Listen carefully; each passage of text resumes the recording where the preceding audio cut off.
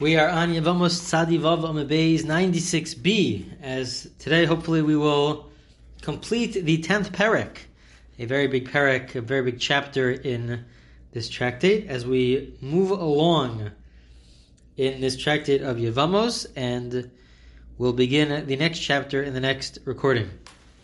The Gemara right now sort of takes a turn, and it discusses really some other topic.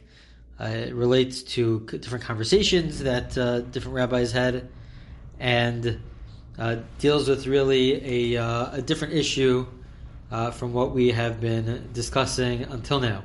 Not really related to Yevamos, but some interesting ideas come up. Okay, so the Gemara says as follows: Azal Rabbi Elazar Amar l'shmeisa bebi midrasha v'lo Amar mishmei Rabbi Yochanan. Rabbi Elazar, he said the teaching that we had in the last recording. We're not going to get into it right now. It's not relevant for this discussion. But he said it in the study halls, but he didn't say it in the name of the one who said it. He didn't say it in the name of Rabbi Yochanan. And in general, we have an idea that a person, when they quote an idea, so then they have to say it in the name of the person who said it. We even find in the Gemara, in the Talmud itself, they don't just say it in the name of the one who said it, but they say they quote the whole. He said it to the following rabbi, who said it to the following rabbi, who said it to the following rabbi, who said it to me. And we find that in the Talmud. It could be that you don't need to do that whenever you quote. If you find somewhere that they quote another rabbi, another person, so you might not have to quote that source which quotes the original person. In the Talmud, perhaps the reason why they do that, we find that a lot.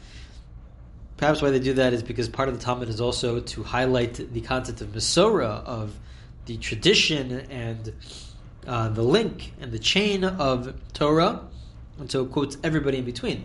Perhaps you don't have to do that yourself, but that is what the Talmud does. So anyways, Shema Rabbi Yochanan. Rabbi Yochanan finds out about this, that Rabbi Elazar said something in his name, but he didn't quote him. Ikbid. He was very upset about this. Now we'll see, Rabbi Yochanan was very upset. The Gemara will soon explain why was he so upset. It's true. He didn't quote it in his name, but is that a reason for a person to get upset about it?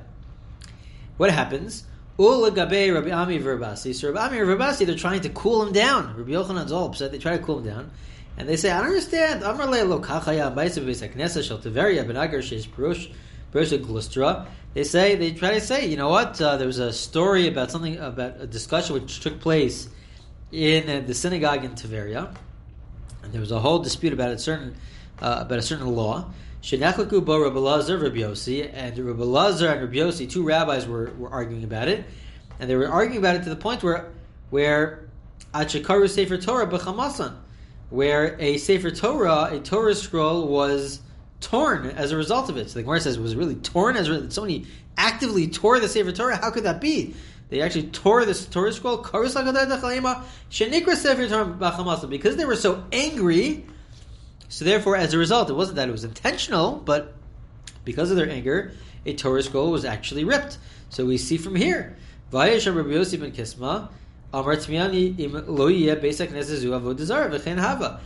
of their anger, they weren't just upset, they weren't just arguing about the law, but they became so angry that it caused the Torah scroll to be torn apart. Not that they actively did it, but it ended up happening. So Rabbi Yossi, the son of Kisma, says that it must be that for this to occur, it must be taking place in a synagogue which originally was used for idol worship.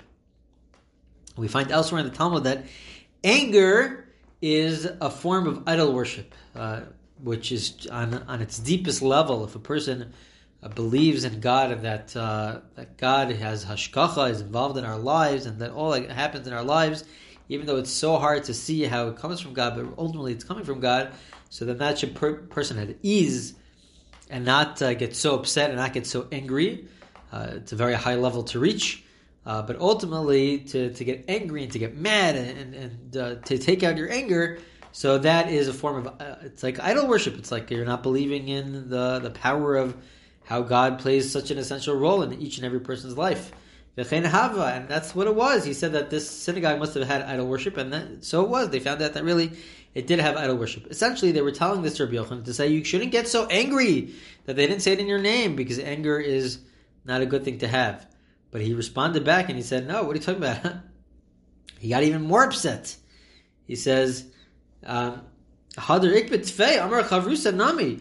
He says, what are you talking about? In that story, it was a story about two people, Rabbi Ami and Rabbi Asi. And they were friends with each other. They were from the same generation. And so they had a dispute. Fine, it makes sense that they shouldn't get angry. But Rabbi Lazar is my student. And my student is saying something not in my name. I was the one who originally said it. And he's not quoting me. That's a reason to get upset. For those two rabbis in the story that you just mentioned, they were just colleagues. They were of the same age, same generation. So they shouldn't get upset. But I should get upset that my own student doesn't quote me. So now somebody else goes along and tries to sort of calm Rabbi Yochanan down. Ola Gabe Rabbi Yaakov Bar Idi, Rabbi Yaakov Idi goes. Amar Leni, he says the following to him. Kasher Tziva Hashem as Moshe Avdo Kein Tziva Moshe es Yehoshua. The verse says in Joshua and Yehoshua that just as God commanded Moshe, so did Moshe command Yehoshua. And that's what Yehoshua did. Yehoshua. He did not leave anything out which Moshe told him. He didn't leave anything out. So the Talmud, this Rabbi Rabbi Yaakov Yidi says, "I'll call davar shema Yoshua. Omer lehem kach Omer li Moshe." Yoshua, whenever he said anything, did he always say, "Oh, and this is something that Moshe told me"? No.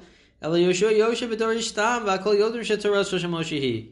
Af Rabbi Lazar tamidcha Yoshe b'dor ishtam v'akol yodrim kishalcha hi. He says, no, Yoshua would explain the Torah and it would be obvious to everybody that he got it from his teacher, he got it from Moshe.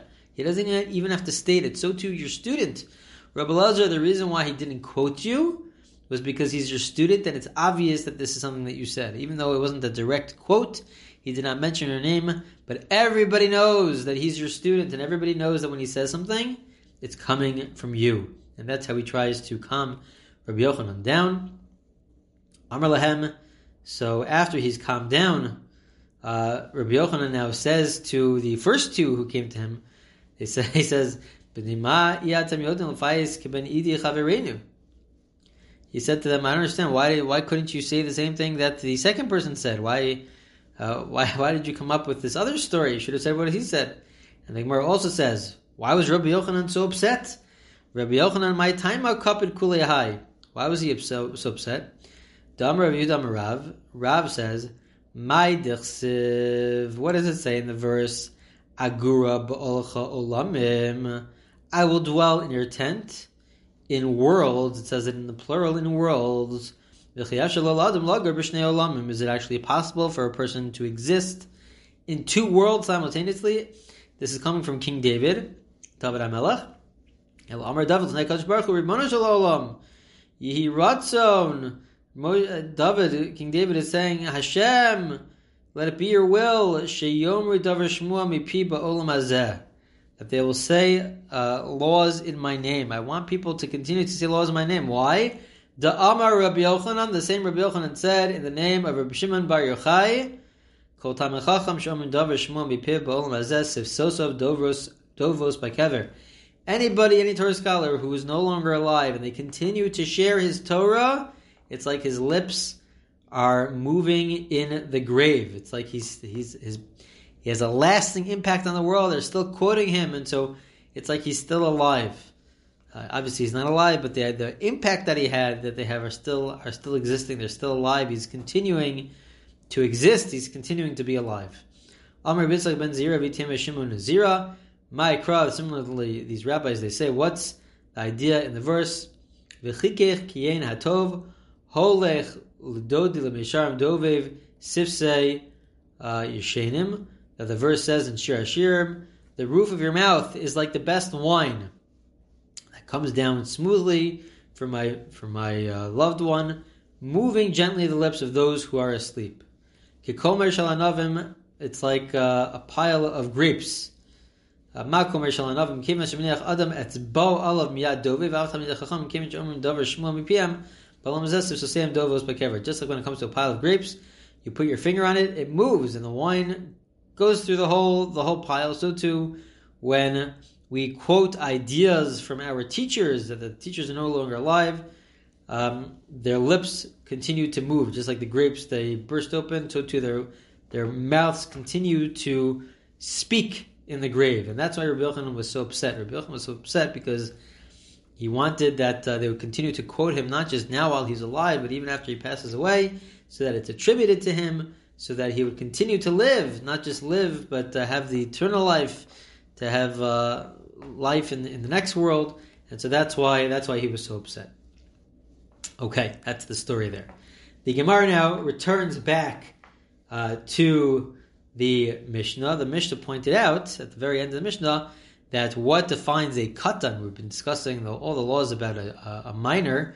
What defines a minor? It's either somebody who's 9 years old, up to 13, or even if they're beyond the age of 13, even if they're up to the age of 20, as long as they never had pubic hairs, they haven't reached puberty yet, so then they're also viewed halachically as a minor.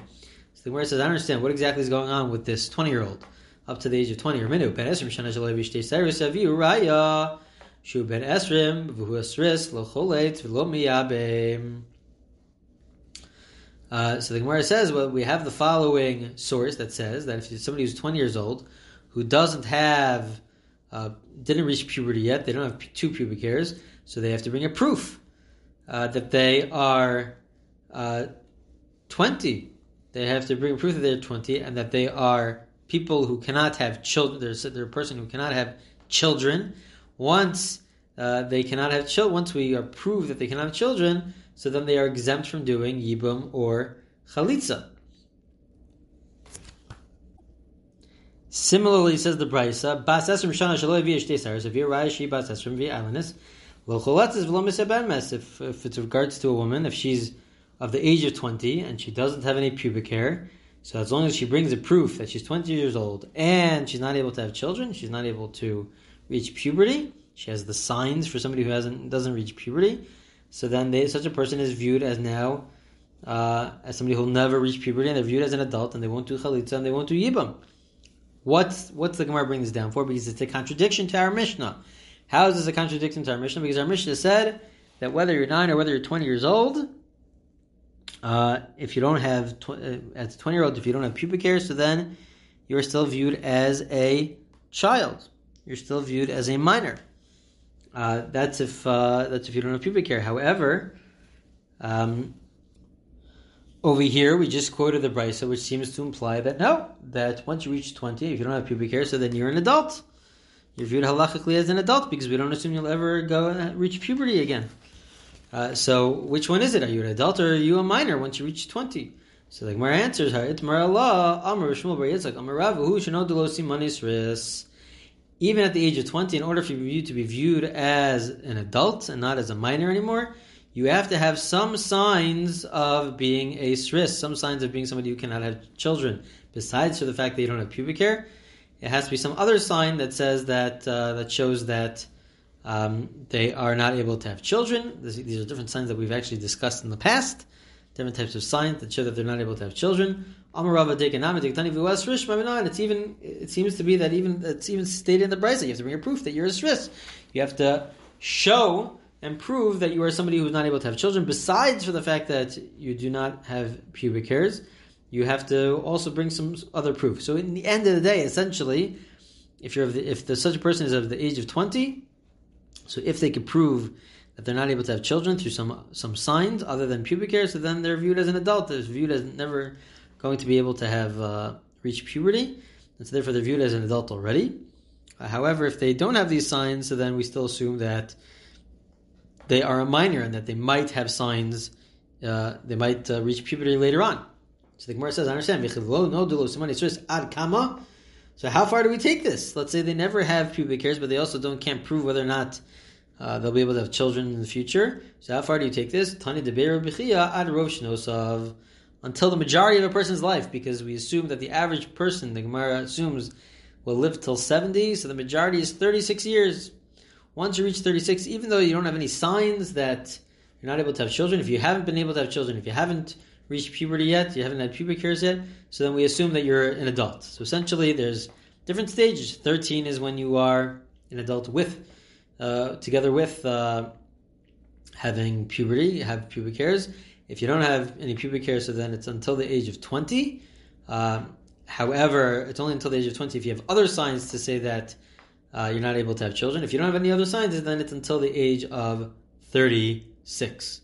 So related to this, Ki Asu l'kamei Rava, when they came to Rava to ask about somebody who has reached the ages of, if they reached the age of maturity or not, or did they not develop signs, he said as follows, Ikachosh, if the person is thin, he would say to them as follows, Amalu zilu abriyeh, go and fatten him up so that we're able to tell whether or not they're able to have children. V'bari amalu zil achoshua, if the person was healthy, so then he would say, go make them thin, because the hani simanim zimnin denasri machmas shusha v'zimnin denasri machmas briusa, because sometimes it's hard to tell whether or not they're able to have children or whether or not they're going through puberty, depending whether they're thin or whether they're heavier. And so he basically would tell them to do the opposite so that they'll develop signs of maturity. And we'll know whether or not they're able to have children or not. So in the end of the day, this is the end of the Gemara. We've concluded this parak, this chapter. In the end of the day, we have different time periods. We have 12 or 13, depending if you're a boy or a girl. So then that's when you have become a halachic adult for most people. If they're not able to have reached puberty, so then it's until the age of 20, as long as they can prove that they're not able to have any children. If they can't prove that, so then once they reach the age of 36, and they haven't had reached puberty yet, so then they become an adult at the age of 36. Just parenthetically, this is an idea that we've mentioned perhaps in the past, and a while ago. Why is it that puberty is a reflection of adulthood, even though they could be of the age of 20 or of 36? And so it's a sign, puberty is a sign that you're able to have children, and you're able to raise children, you're able to develop and raise children.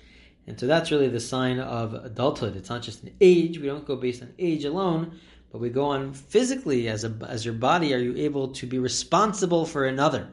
Are you able to be responsible for another? Could you care for another? And that's ultimately the sign of an adult. A true adult, a halachic adult, is somebody who reached a certain age, but besides for that, they've also have the ability to care and love another person. Okay, this concludes our chapter, and we will continue with the next chapter in the next recording.